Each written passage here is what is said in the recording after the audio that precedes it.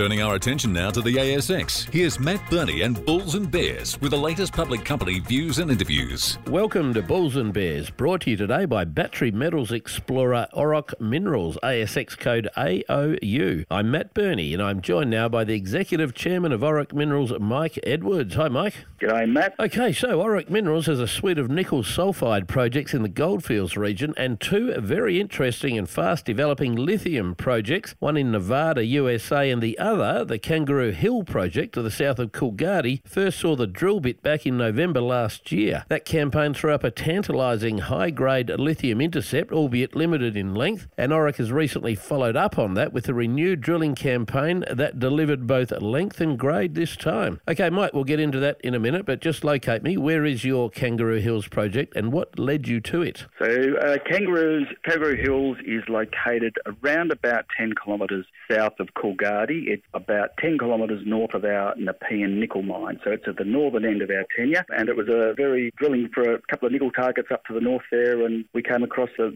initial lithium hit back in November last year. So prior to this latest campaign, and we'll get into those numbers in a minute, what sort of numbers did you have at the project, both in terms of surface samples and prior drill hits? So prior drilling, nothing. This was a maiden drilling campaign up to the north of the Nepean nickel mine. We're actually testing a couple of EM plates targeting nickel. We intersected some interesting looking pegmatite, assayed it, and came back at the 6 metres at 1.38, albeit at 198 metres. It did indicate that we were in an area of fractionation and we were moving into some high-grade lithium, which is very exciting. Okay, so hit me with the best results from the latest campaign. I can see one there that looks pretty damn good, right? Yes, the recent campaign, 29 metres at 1.36% Li2O from 38 metres. So it's shallow, it's wide, and it's high grade. So a very significant discovery for us. Any other higher grade intercepts in that lot? Yeah, look, we also hit 7 metres at 1% and 2 metres at 1.68 from surface. So again, a little bit narrower, but certainly it's showing that the high grade nature of the lithium that